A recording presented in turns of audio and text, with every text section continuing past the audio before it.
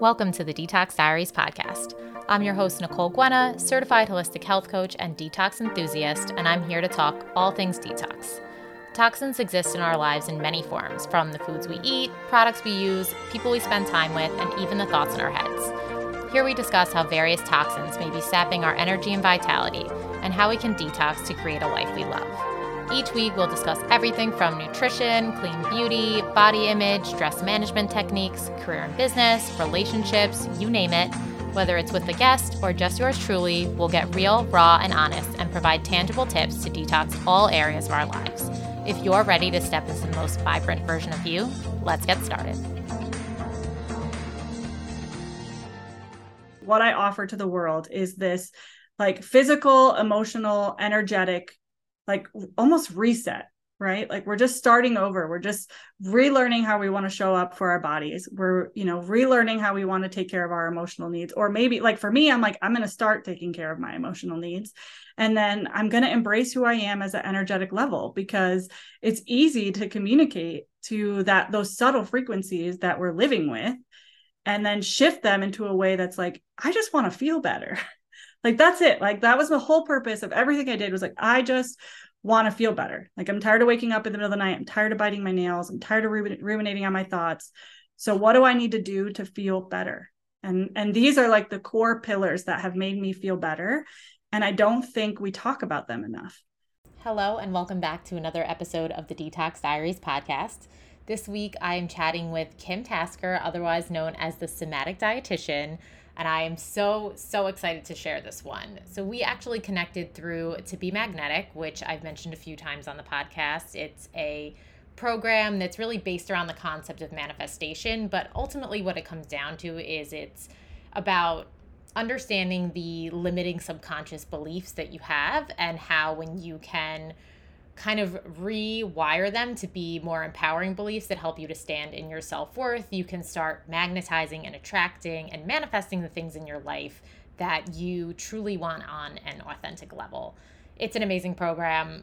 Could talk about how much I love it forever.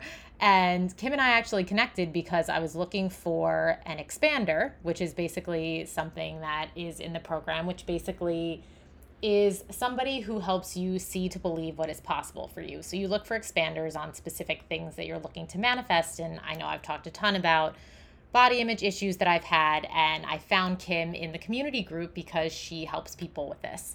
And we got to talking, and I am so excited to share this conversation with you because the way she helps people is just so amazing. Her and I have so many synchronicities and just amazing things that I'm so excited to have this connection, continue to chat with her about all of these topics. So we get into tons of things in this episode. We talk about, so basically just to kind of backtrack, she is an intuitive eating, body image, and mindset coach. And she helps women to release judgment and shame around their body and food. And she uses so many amazing methods. So she blends all of these different modalities to help her clients to stop losing themselves in diet culture and start to ground into their body and really experience life to the fullest. So we talk about how to break free of body image issues and diet culture, what body acceptance really looks like, how intuitive eating works, fostering a connection between your body, your mind, and your emotions. We get into the gene keys, which are really cool, and how they can help to empower you to overcome your limiting beliefs. We also talk about inner child work, which is a big part of the work in To Be Magnetic. And, we kind of get into it in the episode, but just to give a little more color, it's kind of based on the understanding that a lot of those subconscious beliefs that are limiting us, that are keeping us from living the life that we desire, have really been embedded when we were kids, lots of times before the age of 7. And it's things that we, absorbed from our families, from our teachers, from media, you name it. And, our child brain created a story around it, and we're carrying it around still. So kind of understanding how some of those stories that if we really take a look at them, we know that they don't make sense, but we don't take the time to look at them very often. So that's really what that inner child work entails. So we get into so many amazing things in this episode. So without further ado, let's get into it. Hi, Kim. Welcome to the show. I'm so excited to have you here, and I would love to kick it off with you walking us through what it is that you do and what brought you to doing it.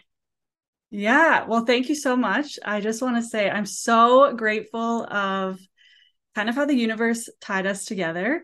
And I'm so excited to be here. So I kind of like to think of like, it's funny when you think about your story, like, how did I get here? How did this all start?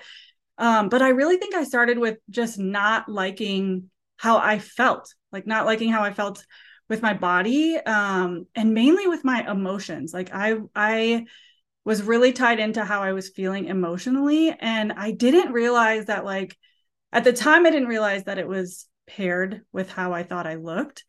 But I mainly was just focused, like, I don't like how I'm feeling, like severe anxiety, biting my nails all the time, ruminating thoughts, not wanting to go to hang out at parties, not wanting to respond to text messages, just extreme anxiety. And I had done like years of therapy at that time. And I was like just graduating with my degree in nutrition and dietetics and getting my internship and all that. And I started to kind of see myself in this trap of like, happiness is a destination, or happiness happens when you weigh a certain amount, or, look a certain way, get the success, whatever it is, and it's such a common trap that I started to realize, like, this journey or searching for this destination is making me feel like crap. Like, I don't like how I feel. And so I started to just kind of get curious on, like, I want to cultivate how I want to feel right now. And so I just started to kind of question, like, what if I could love and accept myself right now? Like, what if I could just, embrace who I was and really treat myself as in, like, I want to feel this way. And that's the most important thing for me. And anything else doesn't matter. And because your externals change all the, like, my externals were changing all the time. Like, I was, I was going to college, then I wasn't, then I was in an internship, then I was changing jobs, I was bartending. Like, my life was externally, it was changing all the time. And so it kind of was just like a journey of, releasing diet culture, releasing shame, lots of shame. Like, I really had to release a lot of shame and really embracing loving myself unconditionally. And, at times, like, looking back, I'm like, that was a lot of fun. Like, that got me, like, to a lot of places. And I see the journey, hindsight's always 2020, but it was definitely really trying at times. But I love that I love connecting the dots now and seeing how I'm like, that journey definitely has brought me to where I am today, which is like definitely the path of unconditional love. And, I know we'll get into it, but the gene keys and human design, like, seeing all of it as it played out. And like, I mean, I had to go through all of that. I had to learn all of that for myself, because my main focus is like definitely food and body image, but I really do it in like an out of the box way, because I really bring in the gene keys, which I've yet to find someone else doing the same thing. And I really bring in like inner child healing, which we connected through To Be Magnetic. So we, can relate to that. But it's so important in really understanding that, like, we don't have to obsess about weight and size. And when you do that, at least in my journey and what I've seen with my clients, we get lost in the destination, the seeking of the destination, or thinking that life's just going to be this quick vacation. And then we lose ourselves in the process. So that's kind of been how I've evolved, how I've started to really find myself, is through that journey of unlearning what I thought, or who I thought I was, and really embracing who I am now. Kind of a long-winded thing, but yeah. No, I love that. And I have talked a bunch on the show. I've struggled with body image for a long time. And I feel like, it's kind of like we flip, like, I know with me, like, I'll kind of flip flop. It'll be like, I just want to be happy with where I am now and accept it. And then it just feels like everything outside of us, the media, like, everything is telling us a different story. So it's Yeah. like, as much as we are trying to change the story for ourselves, which, again, like you said, the inner child stuff, like, things are just so ingrained, for me, like, I watched my mom beat herself up like crazy too. I'm sure that's probably a lot of people, what their story is, like, witnessing it when we were kids and just like assuming that that's like the perspective that everybody has. So is that kind of what you find for most people when they start working with you, or even what you found for yourself?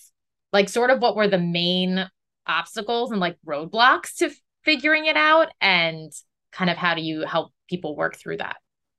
So I think like it's definitely true. Like I've had clients where they're like, oh, I don't think, I'm not really dieting right now. I think it's fine. My body image is fine. But then once we start kind of, I like think of it as like an onion for sure, because there's so many layers. Like first, maybe we're not aware of it. And then once we get into it, we realize like maybe what I thought I was doing, which was what our moms were doing, or dad, like whoever, anyone that we were raised by, maybe what they were doing, they didn't know any better, especially because it's like, it's not just parents, it's also grandparents. Like when I think about it, it's like my grandparents, they were the first generation who my grandma started to work out because she cared about what she looked like in a bathing suit. Like before that, it was like they were just, farming or doing things with their bodies that it wasn't like they had to work out. So it's like that's when it started to be like we're working out because we care about how our body looks and it has to look like this specific model. And it all goes back to just, at least I'm glad that I had the same journey, because it all goes back to like almost a sudden, it's like I'm visioning a horse with the blinders on, and like we see it all over. We see it on Instagram. We do it to ourselves with our clothes. We see it on the models, on fashion runway, like it's everywhere. And I think bringing awareness to it, to know that like our society, our culture doesn't know any better. And we didn't know any better. And our parents didn't know any better, whoever raised us. And taking the guilt and the blame and the shame out of that, like just knowing like, this is just how we were conditioned and everyone was conditioned that way. And putting more emphasis on how you feel. And that's always what I guide my clients back to. Like, even if, especially like I focus a lot on intuitive eating. And a lot of times I've had people come to me like, how are you going to let me just eat whatever I want? And, tell me that it's fine, and like they're going through the honeymoon phase. And I had to go through the same phase where I'm like, and now I'm just eating all these Cheez-Its. Like, what am I doing? Like, how is this healthy? But it's like, we have to get through the mind to be like, it's okay. And you're not always going to want the Cheez-Its. Like eventually your body will kick in and you'll realize like, okay, this does not make me feel good, and I mainly just keep reminding like there's always the truth to everything. So it's like, let's say if something was like, one of my clients came to me and was saying like, okay, I'm trying to think of like a legit thing. Like I can't have this bagel for breakfast. And I would just ask them back, like, why? Why can't you have the bagel for breakfast? And it's always bringing that curiosity to it. Like, why can you not? And then understanding that the reason you're telling yourself you can't have that is because somewhere, someone down the line told you that carbs were bad and they're going to make you fat and you can't have that. And then it's just asking yourself, is that true? Like, is it true? Because most of the time when you start to wonder, like, is that true?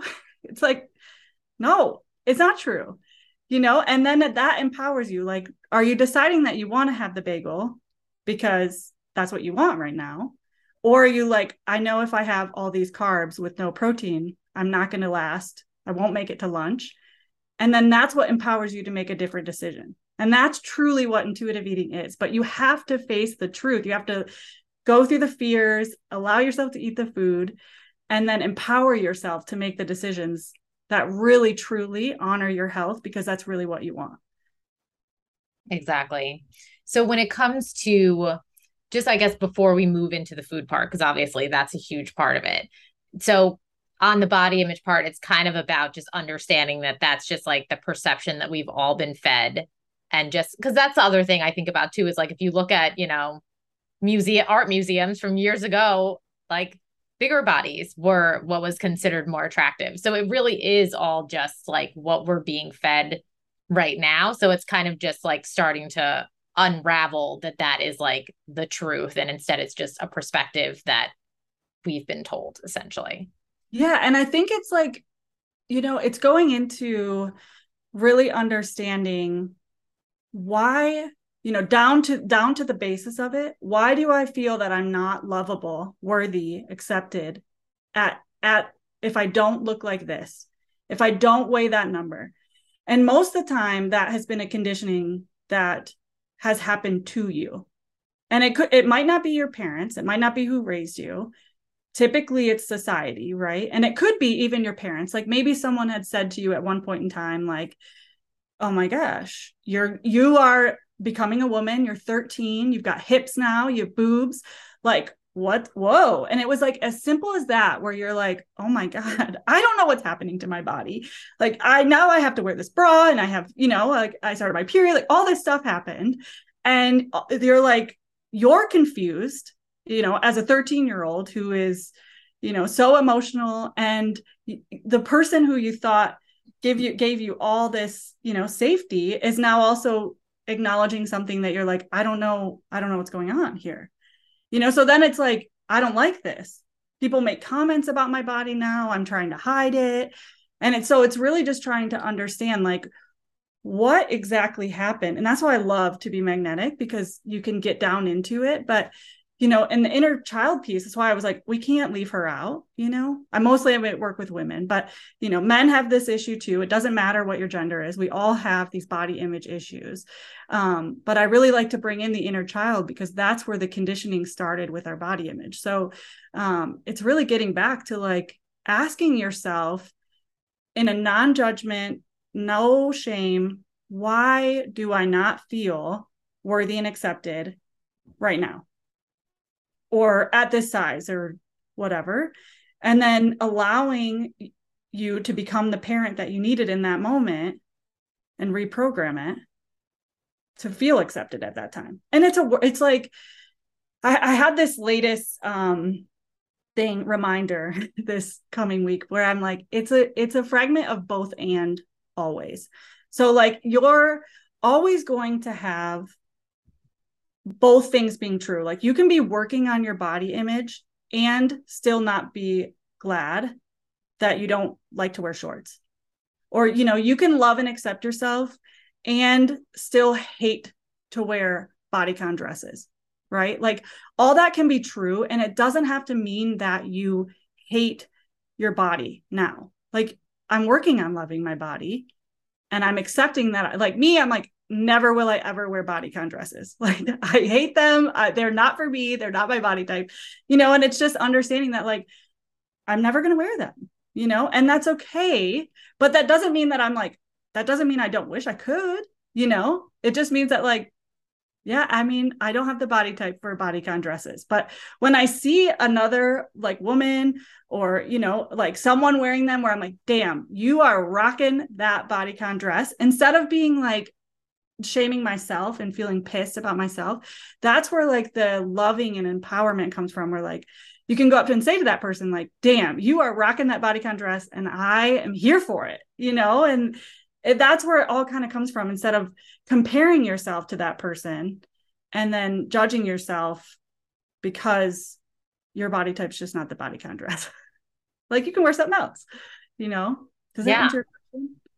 it does. And I think it's one of those things where it's like, we can't expect the world to change. The world's not going to change. It's like, we just have to like start shifting our perspective around these things and come to more of a place of acceptance and appreciation for the fact that we are all different. We're all beautiful in different ways. We're not all meant to look the same way. And yes, I love that you kind of said, like, it doesn't mean that we're not going to sometimes wish we could be the girl in the bodycon dress, but it doesn't mean that we hate ourselves because we're not, Yeah. essentially. Or even, I know for me, I always like, I think I have a lot of self-confidence in like every area, basically, except that area that I'm like really working on.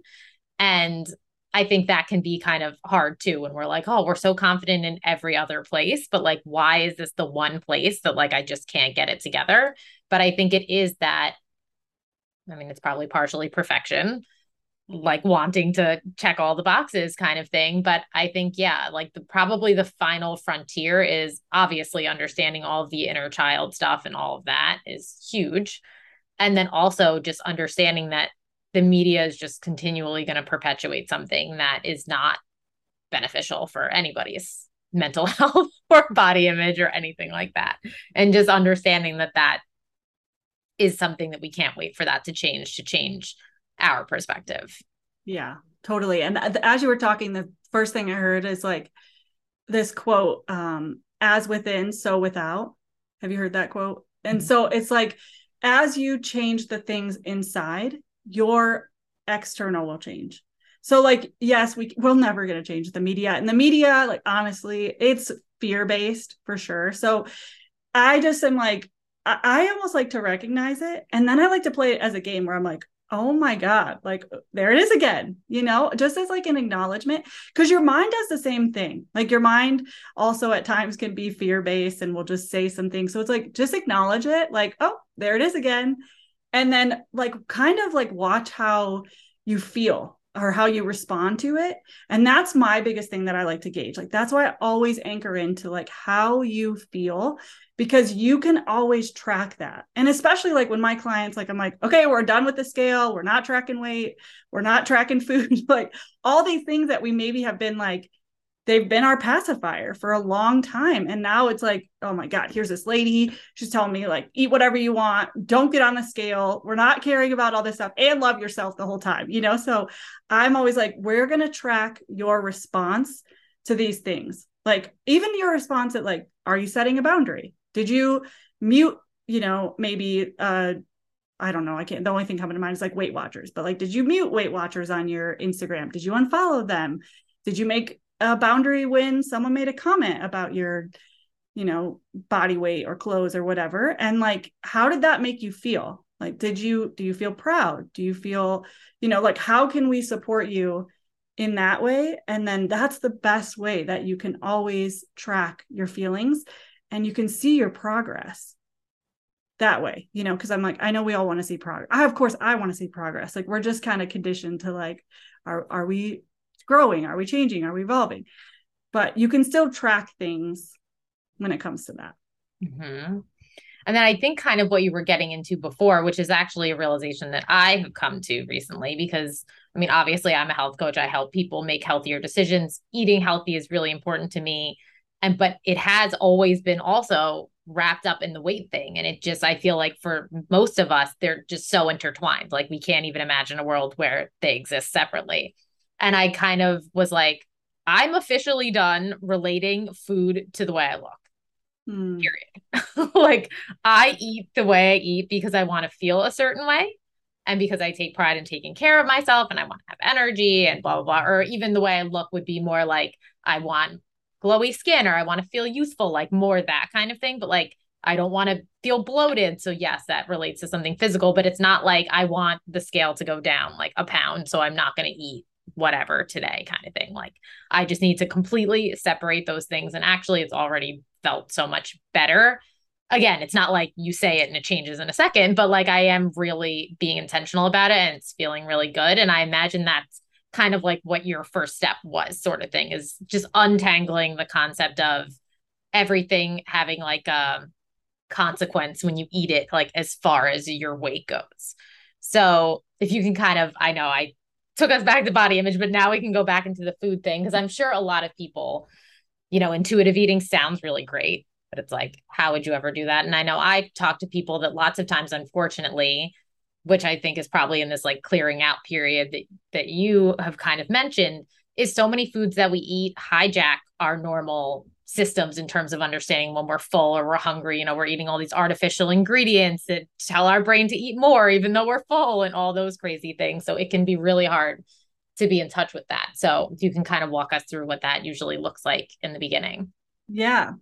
Well, I think the one thing too is like knowing that there's a whole culture, and I call like, it's called diet culture, but there's a whole system out there that benefits on you feeling fearful of food.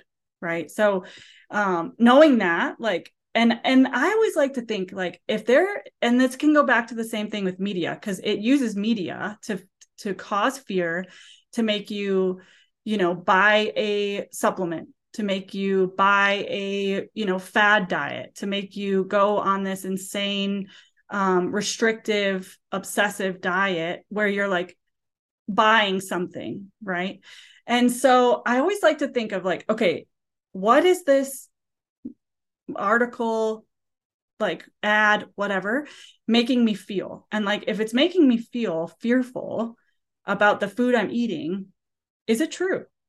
Like always just going back to yourself. Is it true? And even running, like if human design, like run it against your authority, because your soul doesn't care about the media, you know? So when you run it against yourself, like that's why I always love getting into like how food makes you feel, because your body, your soul, like none of that lies to you. But going into like how to start with intuitive eating, I think it's really understanding like the components of your macronutrients, you know, like understanding you need carbs, like carbs are not bad. You need carbohydrates.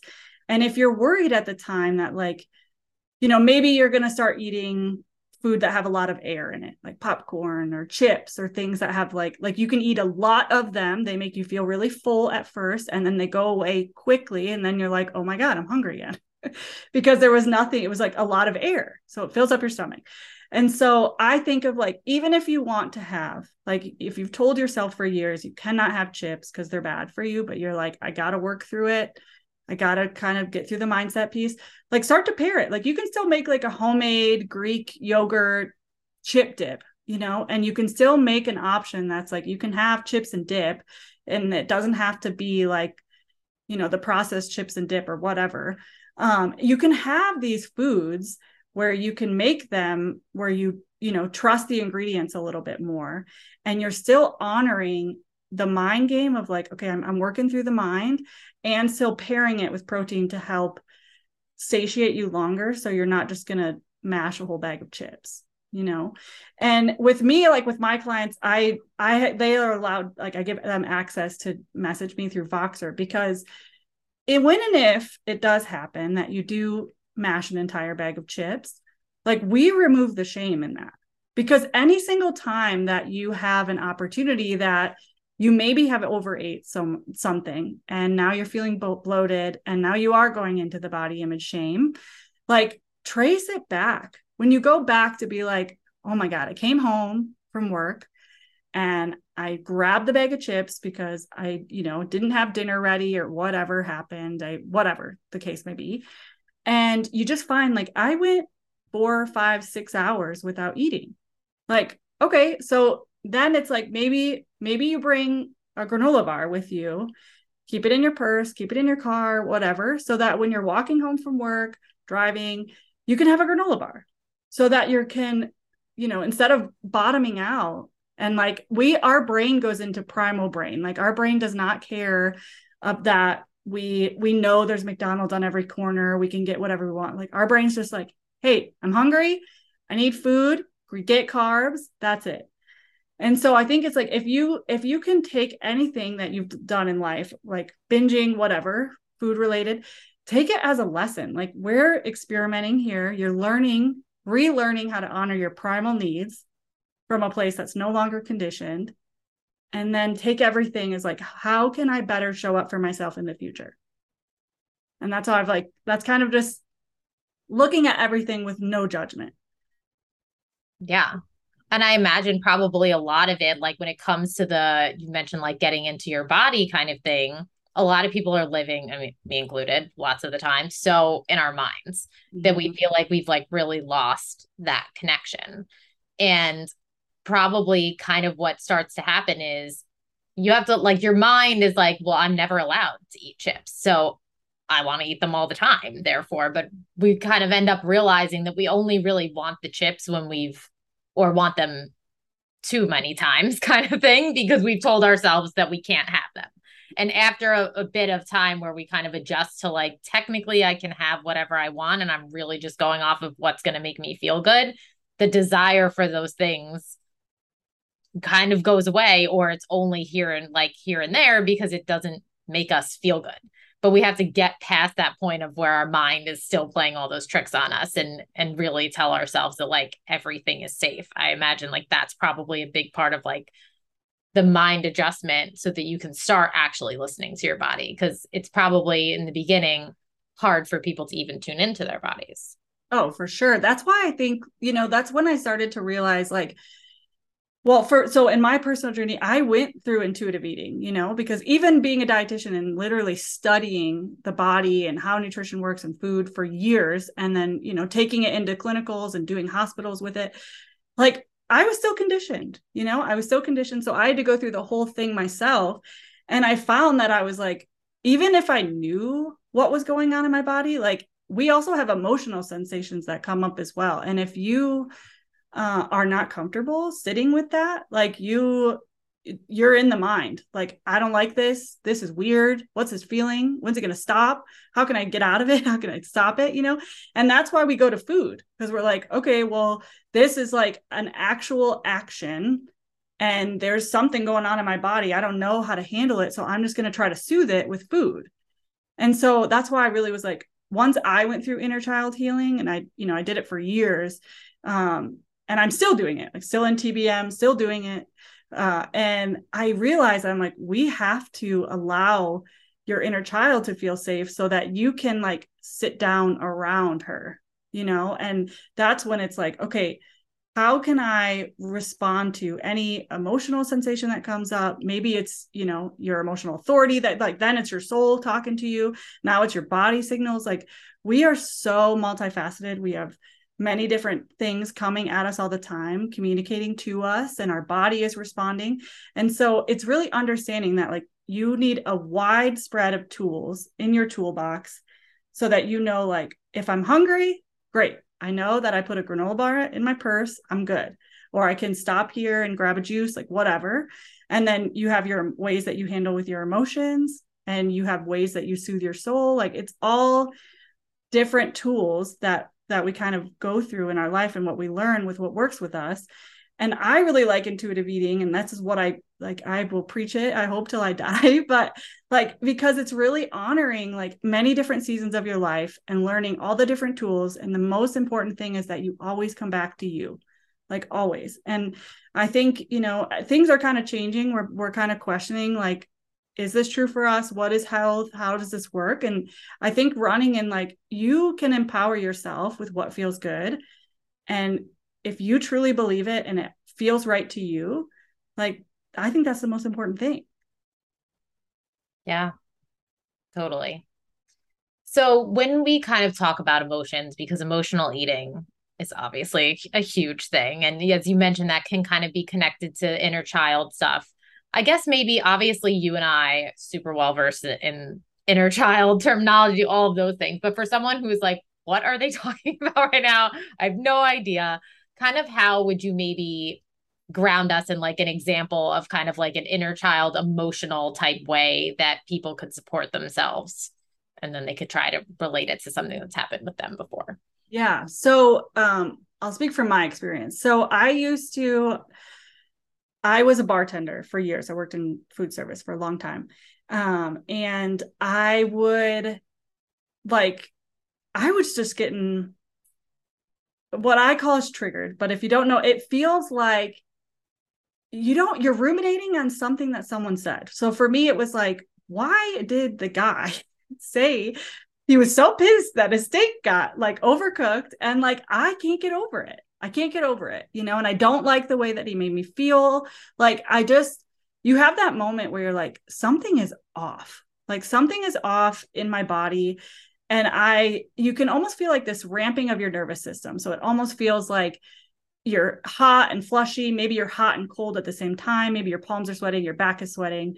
And you just feel like, for me, it always feels like I can feel my shoulder blades are always like, I'm always squeezing, and like a kind of a sense of like, I'm always like hugging a pillow with my arms, but I have no pillow. And so I would find that I would come home from work on those nights, and I would have already I ate dinner at the restaurant or whatever, and I'm home. And I either gravitated towards alcohol, and that can be still like you're still consuming something, or it was like ice cream. It was either ice cream usually for me, or chips and dip was like the go-to. And it was like, I knew I wasn't hungry because I ate at the restaurant and I just wasn't, but I just had this feeling and I needed to, like, I was ruminating and I was almost like judging myself. Like, why do I care that guy yelled at me about his steak? Like, who cares? But I couldn't get over it. And so in order for me to get over it, what I thought at the time was like, I'm just going to distract myself by eating. And so it's really understanding that, like, this takes time. And I think the biggest thing is like, if I just said that to you and that you're like, oh yeah, that's happened. Like, I'm so happy that even that statement has brought awareness to you. And like, just even knowing that, like, that's the first step, which is huge, huge. And then just starting to realize, like, I like to call, like, just pause. Like, instead of me grabbing the ice cream or the chips, just pause and just acknowledge, like, okay, that guy pissed me off. That guy pissed me off. And then wondering, like, I always like to do box breathing. Like, that's one of my tools that I go to. So I always do box breathing, which is 4 breaths in, hold for 4, like a count of 4, and then out for 4. And then you hold it out for 4. So you're thinking you're like creating a box. And I take a couple of those until I kind of start to feel like maybe my shoulders have loosened. For me, it usually takes 3 like boxes, and I can feel it shift a little bit. And then I just ask myself, like, what do you need? What do you need? And it could be as simple, like, you don't even have to really recognize your inner child yet. Like, if you're still trying to connect with her, just asking, what do you need? Like, your body will tell you, like, maybe you need to, like, go scream in your pillow. Like, maybe you need to, like, maybe your like significant other or partner will let you be the one. Like, maybe you just need to be like, I just need you to act like that guy. I'm just going to yell at you that I'm so mad, and, like, let it out, And if you do something and it still doesn't feel better, and you realize that you're like, you know what? I didn't really eat because I was really pissed and I do want ice cream. I'm always like, honor your needs, whatever they are, honor your needs. So if you're saying, like, if your body's telling you, no, I'm really hungry and I do want ice cream, then you honor it. But taking that moment to pause to make sure allows you to feel empowered with that decision, so that you don't feel like shameful or you don't judge yourself after that.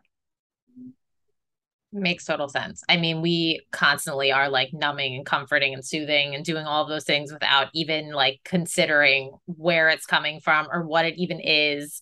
Or like, yeah, walking around. Like, I always think of a trigger kind of being like having an outsized response to what happens. Like you're making it a bigger deal than like somebody watching it would have felt, like when you like just cannot let it go and it just feels like such a bigger deal than it should. And yeah, I think that's such a good like understanding of ways that we can kind of start to check in with those things. And I know like you call yourself the somatic dietitian, and we've talked about like getting into the body. Are there kind of any other ways that like really feeling into your body or checking in with your body, tips that you have, like ways for people that are kind of like, I just feel like, I've heard of somatics. I have no idea how to check in with myself. I'm all in my head. I know for me, that's, I struggle with that too. Kind of if you could explain a little bit of how that stuff works within. Yeah. So just to kind of share, like, somatic to me is like the mind body connection, right? So I've been like, I went on this long journey of like realizing, like, I hate the mind. The mind is like, I need to overcome the mind, like, just upset with the mind, because I'm like, I've been living with the mind and it's sabotaging me, and like, first off, like, the mind is, I read this quote actually out of one of Richard Rudd's books. And he was saying how the mind is a beautiful instrument. Like, and if you have like this beautiful violin and you can learn how to play the violin, like, you're not mad that you have this violin. You're actually like, this is a beautiful instrument. We have just been conditioned to not know how to play the beautiful instrument of our mind. And so for me, like, getting started with one, I think the biggest thing, I guess I'll just go back, is like the decision that you are going to decide how you feel, right? And like, while it may at first feel really intense, like checking in periodically. Like, so the one thing, it could even be like with your emotions, right? Especially like, Nicole, you have an emotional authority. So like when you, or anyone, like if you were getting an emotional trigger, where we can go back to the guy with the steak, he made that comment, I'm just going to ride it. Like, if I ride the wave, and like making a conscious decision that you are checking in with yourself often enough. And it could be as simple as like, I used to keep literally a prescription on my phone of things I was doing because I wasn't sleeping good. That was my first indicator that I'm like, something's going on with my body. My body's trying to get my attention. And that's how it was trying to get my attention, was my nervous system was so activated that I literally wasn't sleeping through the night. I was waking up at 2 a.m. And so for me, checking in with my body started with, how am I not Am I waking up in the middle of the night? Like, is my body communicating to me that way? Because that was the first thing that happened for me. And so I just kept track of how am I regulating my sleep. So I got really clear on like, am I turning my phone off at night? Am I not being on my phone an hour before? Am I sleep like drinking some, valerian root tea before bed? Did I do 20 minutes of exercise? Did I go outside? Like, what did I do? So even the thing of like going even to your emotions, like if it's something that you're feeling these emotional waves, then you just ride it and you keep checking in. Like, okay, 8 o'clock, Frank pissed me off. 10 o'clock, still pissed, not as bad. 12 o'clock, and like just checking in. And I like to think like we are with ourselves more than anybody ever in the whole world. But we're the first persons to like shut down or neglect or not listen to. So keeping like a prescription or like a thing to check into, or as simple as the notes on your phone, that's just you calling your best friend often. Like that's how I think about it.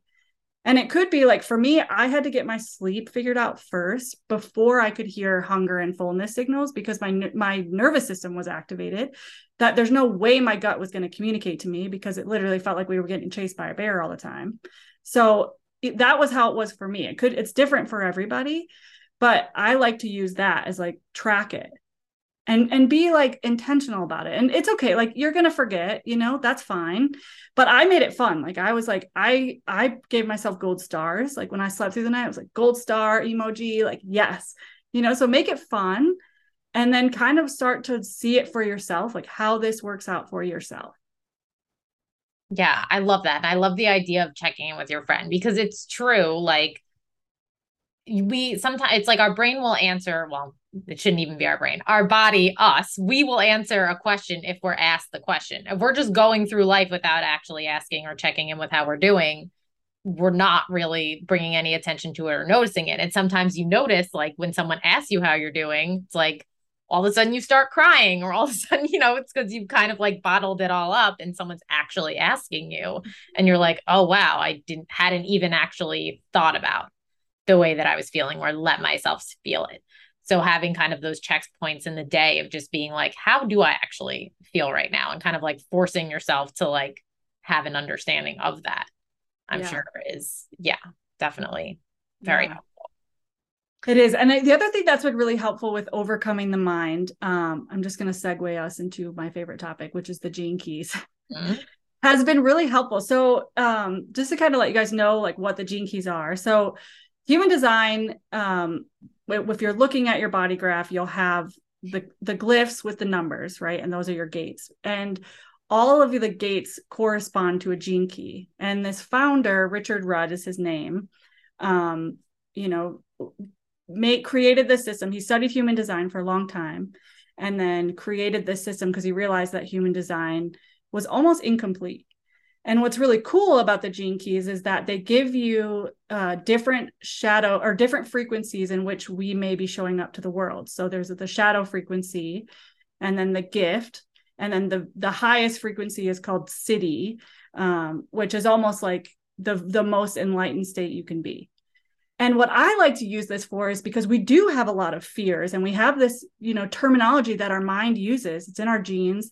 And we cannot, like, when you're used to living with that terminology, like you're like, I don't know, this is just normal. This is just how my brain talks to me. Like, this is it.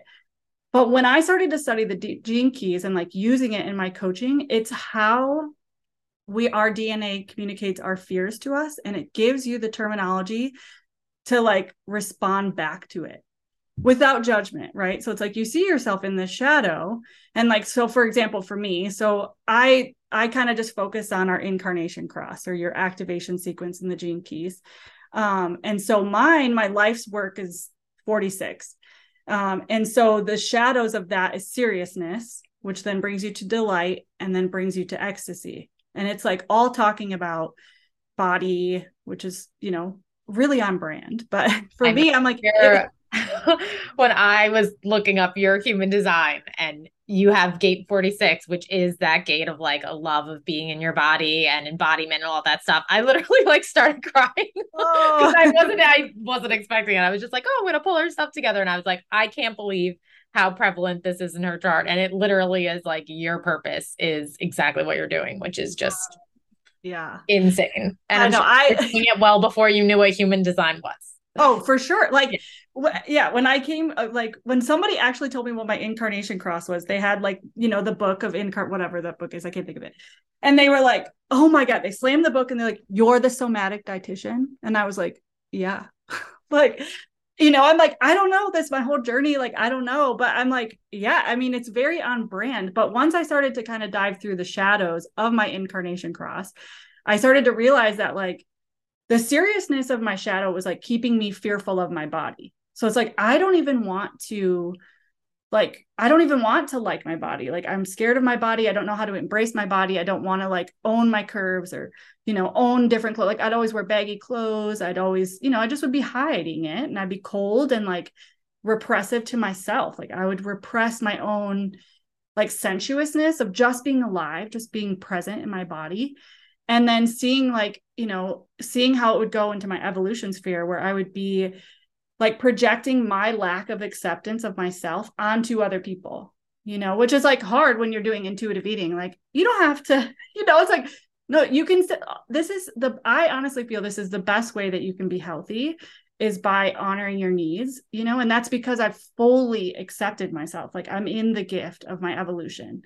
And then seeing like my purpose was like, I was self-obsessing on this story of like, I can't be this way. I can't own my naturalness. I can't be in my acceptance because I felt like I could never be like sexy or confident.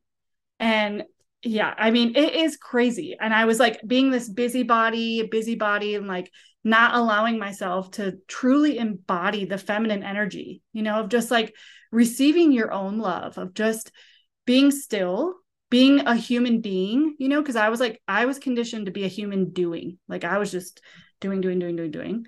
And so getting into the shadow states of that really helped me kind of see like, are you being cold? Are you being cold to yourself? And like, if you are, how can you be more delightful? And that's kind of where the question started to come is like, if I could love and accept myself right now, what would I do? It's like, well, I'd probably like eat this apple, or go for a walk or punch a pillow, like whatever I would need to do, and it's really cool. So I was actually looking at yours. If I I'm can, excited and scared. but so in one of our like conversations, we kind of were just talking about just like comparison and like getting caught up. And I think that's like a really common thing of being like, we all get caught up in this comparison trap. And I think it's like one of the things even that you had said on this podcast was like, you were like, you're feel confident in every other aspect of your life. And I wonder if this one, you're just like this is just the thing you're sitting in the shadow with. Okay. So yours, just your sun gate, right? So in thinking of your sun gate, right, it's like the sun is big in the sky. It wants to be expressed. So this is the energy that's like, it's going to be expressed, whether or not you even realize it, right? So it's like, if you're conscious or not, you're showing up like this. So it's like, we might as well be conscious of it. And we might as well show up in the gift if we can, Okay. So yours is the shadow of doubt to the Fun gate. gate. I know the first time I learned it, I was like, are you kidding me? What is this? The gate of doubt. But it's crazy. So then have you read these before? Have So you I read don't this? know the gene keys. I know the human design Yeah. element of it. And for me, the way I've kind of experienced it is obviously the higher expression is doubting the things kind of like around us to come to more like clarity and evolution and a different like form of consciousness. But then the negative way of experiencing it is doubting yourself, which I have been the queen of doing that Yeah. forever. It's that oxymoron of like, I think I can do anything, but then I'm doubting myself in the next breath. You know what I mean? It's a very cognitive dissonance type thing that I've always. Yeah. Yeah. And I think I'm like, that's how they all are, right? It's like, I can be I can be like fun and showing up in other things, but then I'm like, why are you so serious and ruminating over here? Mm-hmm. And it's like, it shows up, it's really like sneaky, because this is how our mind just kept us safe. But so he has where, similar. So the shadow of doubt to the gift of inquiry to the city of truth, which I honestly, I'm like, when I looked at your chart and like was looking at your hologenetic profile of the gene keys, I just have to say, your spleen is lit up like a Christmas tree. So I'm like, you are so intuitive. And I just feel that like you doing human design with the right angle cross of consciousness, and even this gene key of 63 of doubt, which sounds like, I mean, you're living it. So you're like, oh, this sucks, But I think it's like, it's so cool because you are going to like, you're helping people find the truth. You're finding your own truth. You're like getting back to your soul's truth. And then you're going to help people find their truth. And we can kind of go deeper into it too. But your pearl sphere is 55, which is all about like, in human design, we're in the great change right now, going to 2027, which is good. We're going to evolve quicker and be more accepting. But your pearl is 55, which is all about the great change and going from the shadow of victim to being like truly free. And like the pearl is like that is how you prosperous in this world, which is so Wow. cool. Yeah, because I know in human design that it's kind of like the highs and lows, like it's embracing the emotional highs and lows kind of thing, which is something that I've struggled with because I've been someone who kind of I don't really tap into my emotions. So that's been something that I've been really working on. So really interesting that that's kind of when you look at it from a gene key perspective, how like key that gate is, because it's something that I've definitely been trying to tap into more. Yeah. But it's so interesting, like with human design and the gene keys too. It's like when you explain people's charts to them and you talk about their different gifts, it's never like, oh, that just doesn't resonate with me at all. It's either, oh, I'm totally doing that, or oh, I'm so in the shadow side of that thing. Like it's like it hits a nerve, whichever way it kind of is. And probably lots of times it is kind of that cognitive dissonance of I'm sort of in the high expression and sort of in the low expression and like teeter tottering. But Yeah. I love like that you're working. I mean, it's similar to kind of what I'm doing now, but how you're working that knowledge of how people operate into the way that you can support them, which is huge. Yeah. Yeah. And it's all like connecting back because even, okay, I just want to read you this. So Yeah, tell me. he has the shadow thing of, okay, so you have a repressive and a reactive shadow. So, and this is just like, are you repressing it down or are you reacting out of shadow? But one of them, the repressing is self-doubt, and then the reactive is suspicion. And as soon as I opened the book and I just read, like, this isn't the first line, but I just read this. Self-doubt is based upon comparison and does us no harm as long as we simply observe it as a mental conditioning pattern, which is like just that in and of itself, like that one line is like, because it's like this is just in your genes, like you are like a part of, to evolve, you have to like overcome this. And so even knowing like, there I'm doing it again, and like allowing it to fall back, like take your mind's going to do it, and then now just know like how can you, I wonder what he's saying, like because he says like you have to question it, which I love because I'm like, that's literally on brand. Like I'm just like, is this true? So like just start getting curious about like if you can start to question, like really own that question mark inside of you, because that's literally like that's the gift of your sun gate, is to help yourself like question, is this true?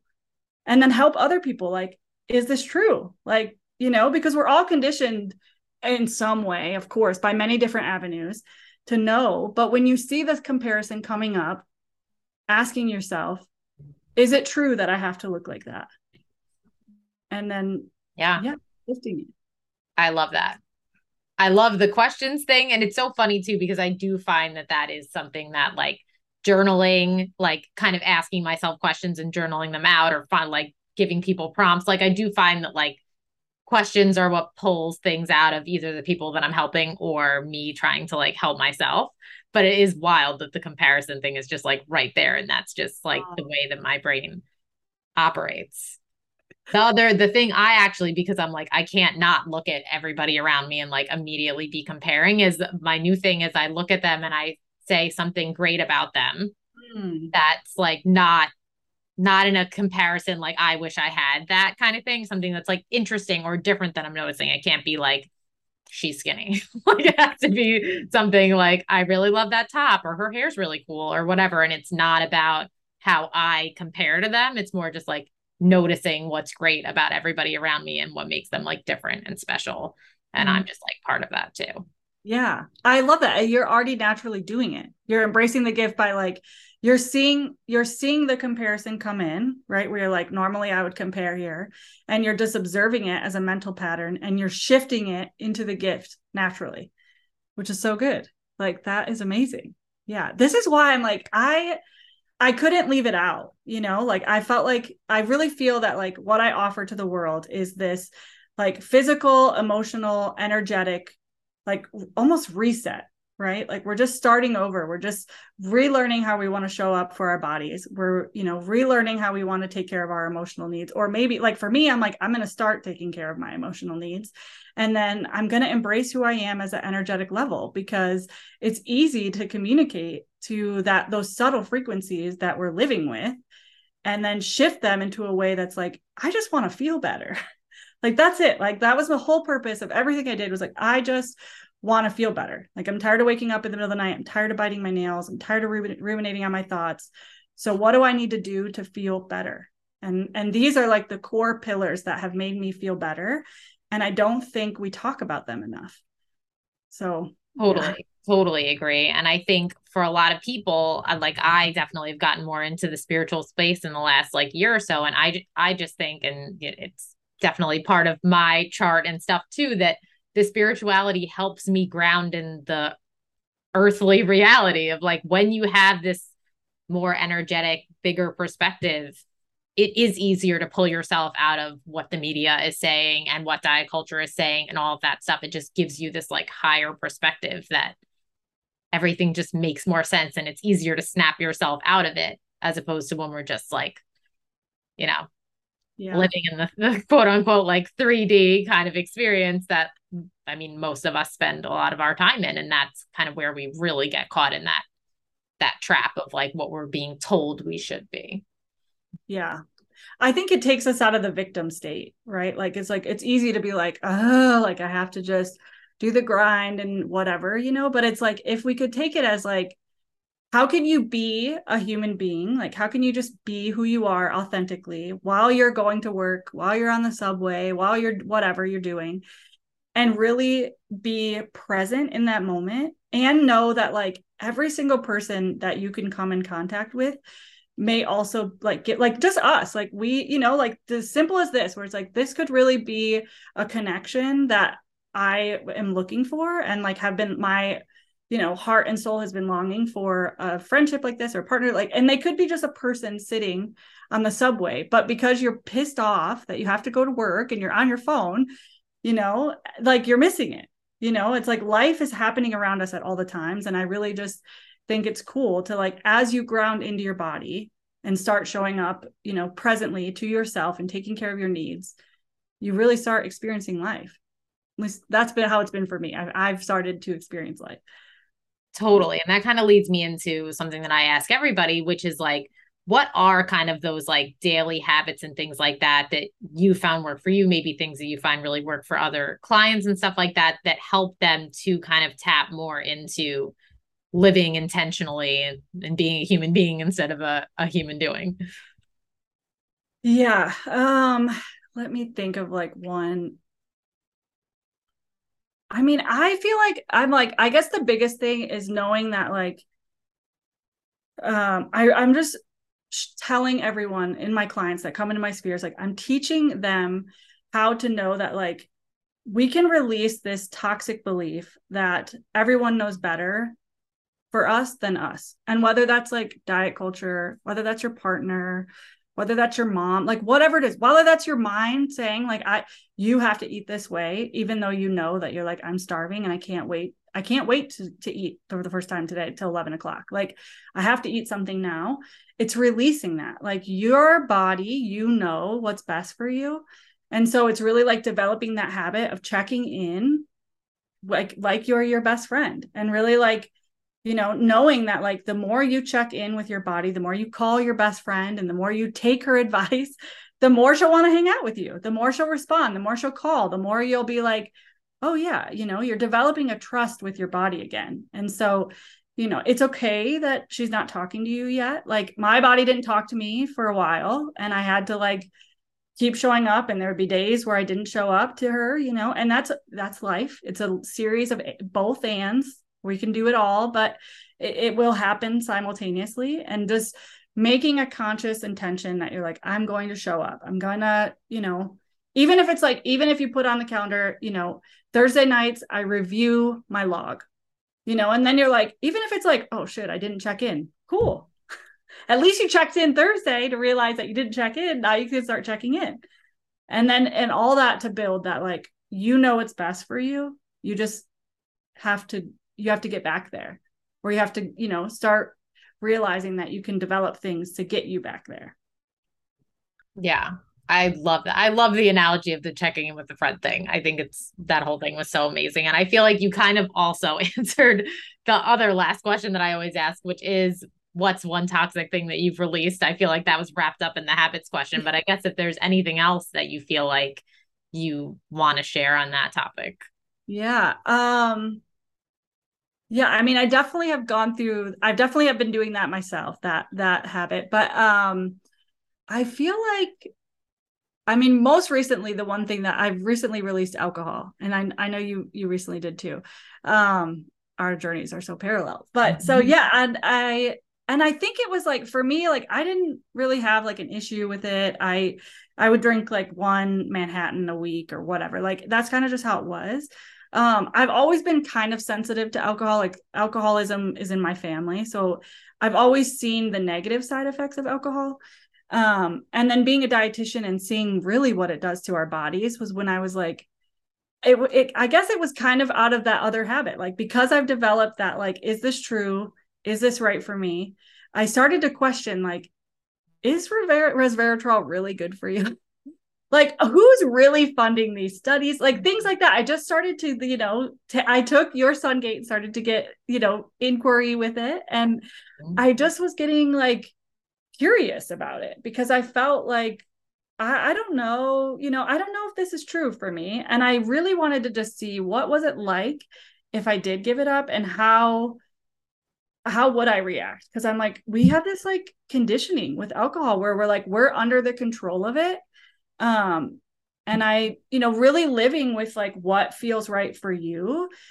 You have to question the control. Like that's just kind of the thing of it. And so that's kind of what I did. And honestly, I'm really proud. Like it's been 6 months. I'm really proud. I've been to parties where everyone else is drinking, and I'm like, now I'm making my own shrubs. Like I'll share them on my Instagram stories, but like, it's really fun because you can have a drink at any time of the day, and like you can make it a mocktail, and like, instead of waiting for the 5 o'clock or 6 o'clock drink, like you can make that at any time of the day and have that experience without like numbing or losing the control.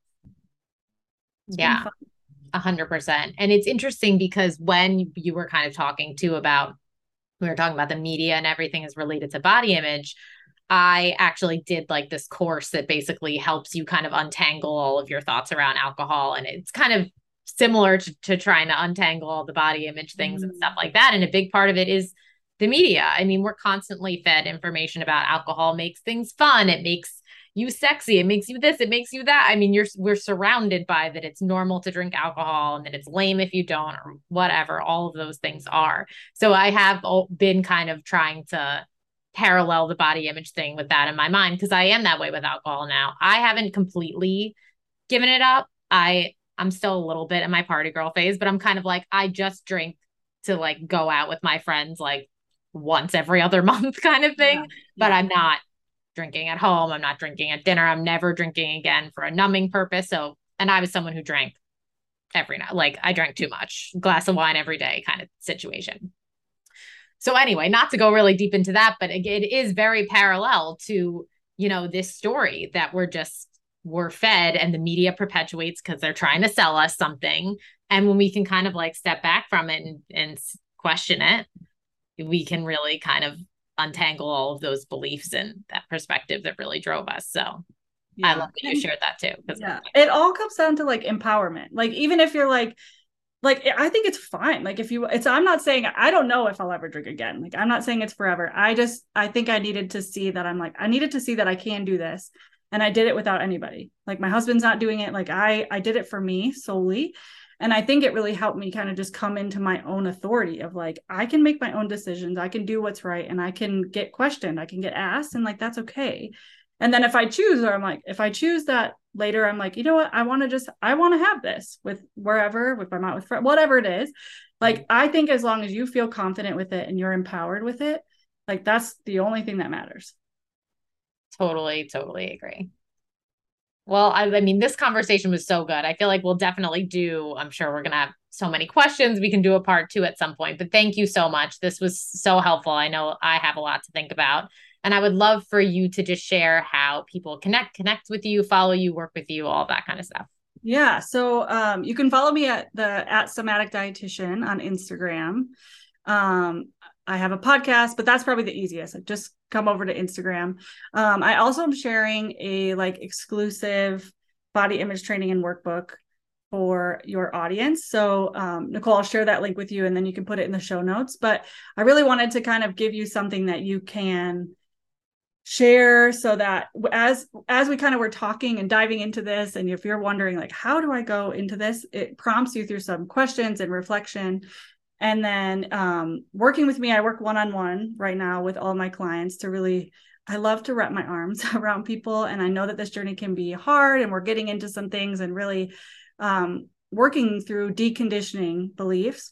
So if you're interested in doing that, you can grab that link through my Instagram, or I can share it here with Nicole. You can put it in the description, whatever you prefer. But perfect. Yeah, we can put it in the show notes so that it's easy for everyone to access. Yeah. And I so appreciate that. That's so exciting because again, we all listen to so many podcasts and we're like, oh, that's interesting. I could use that. And then we just go about our day. So actually being able to implement it more, ask ourselves those questions. Yeah. I'm so grateful for you sharing that with the audience. So thank you so much. Yeah, of course. I know how it is where I'm like, I say I want to do something, but I need the action, like the action is where it happens day in and day out. So, and if you, or if anyone has any questions, like I am an open book, so shoot me a message in the DMs and I'm happy to kind of share my perspective of maybe that question or how I overcame things.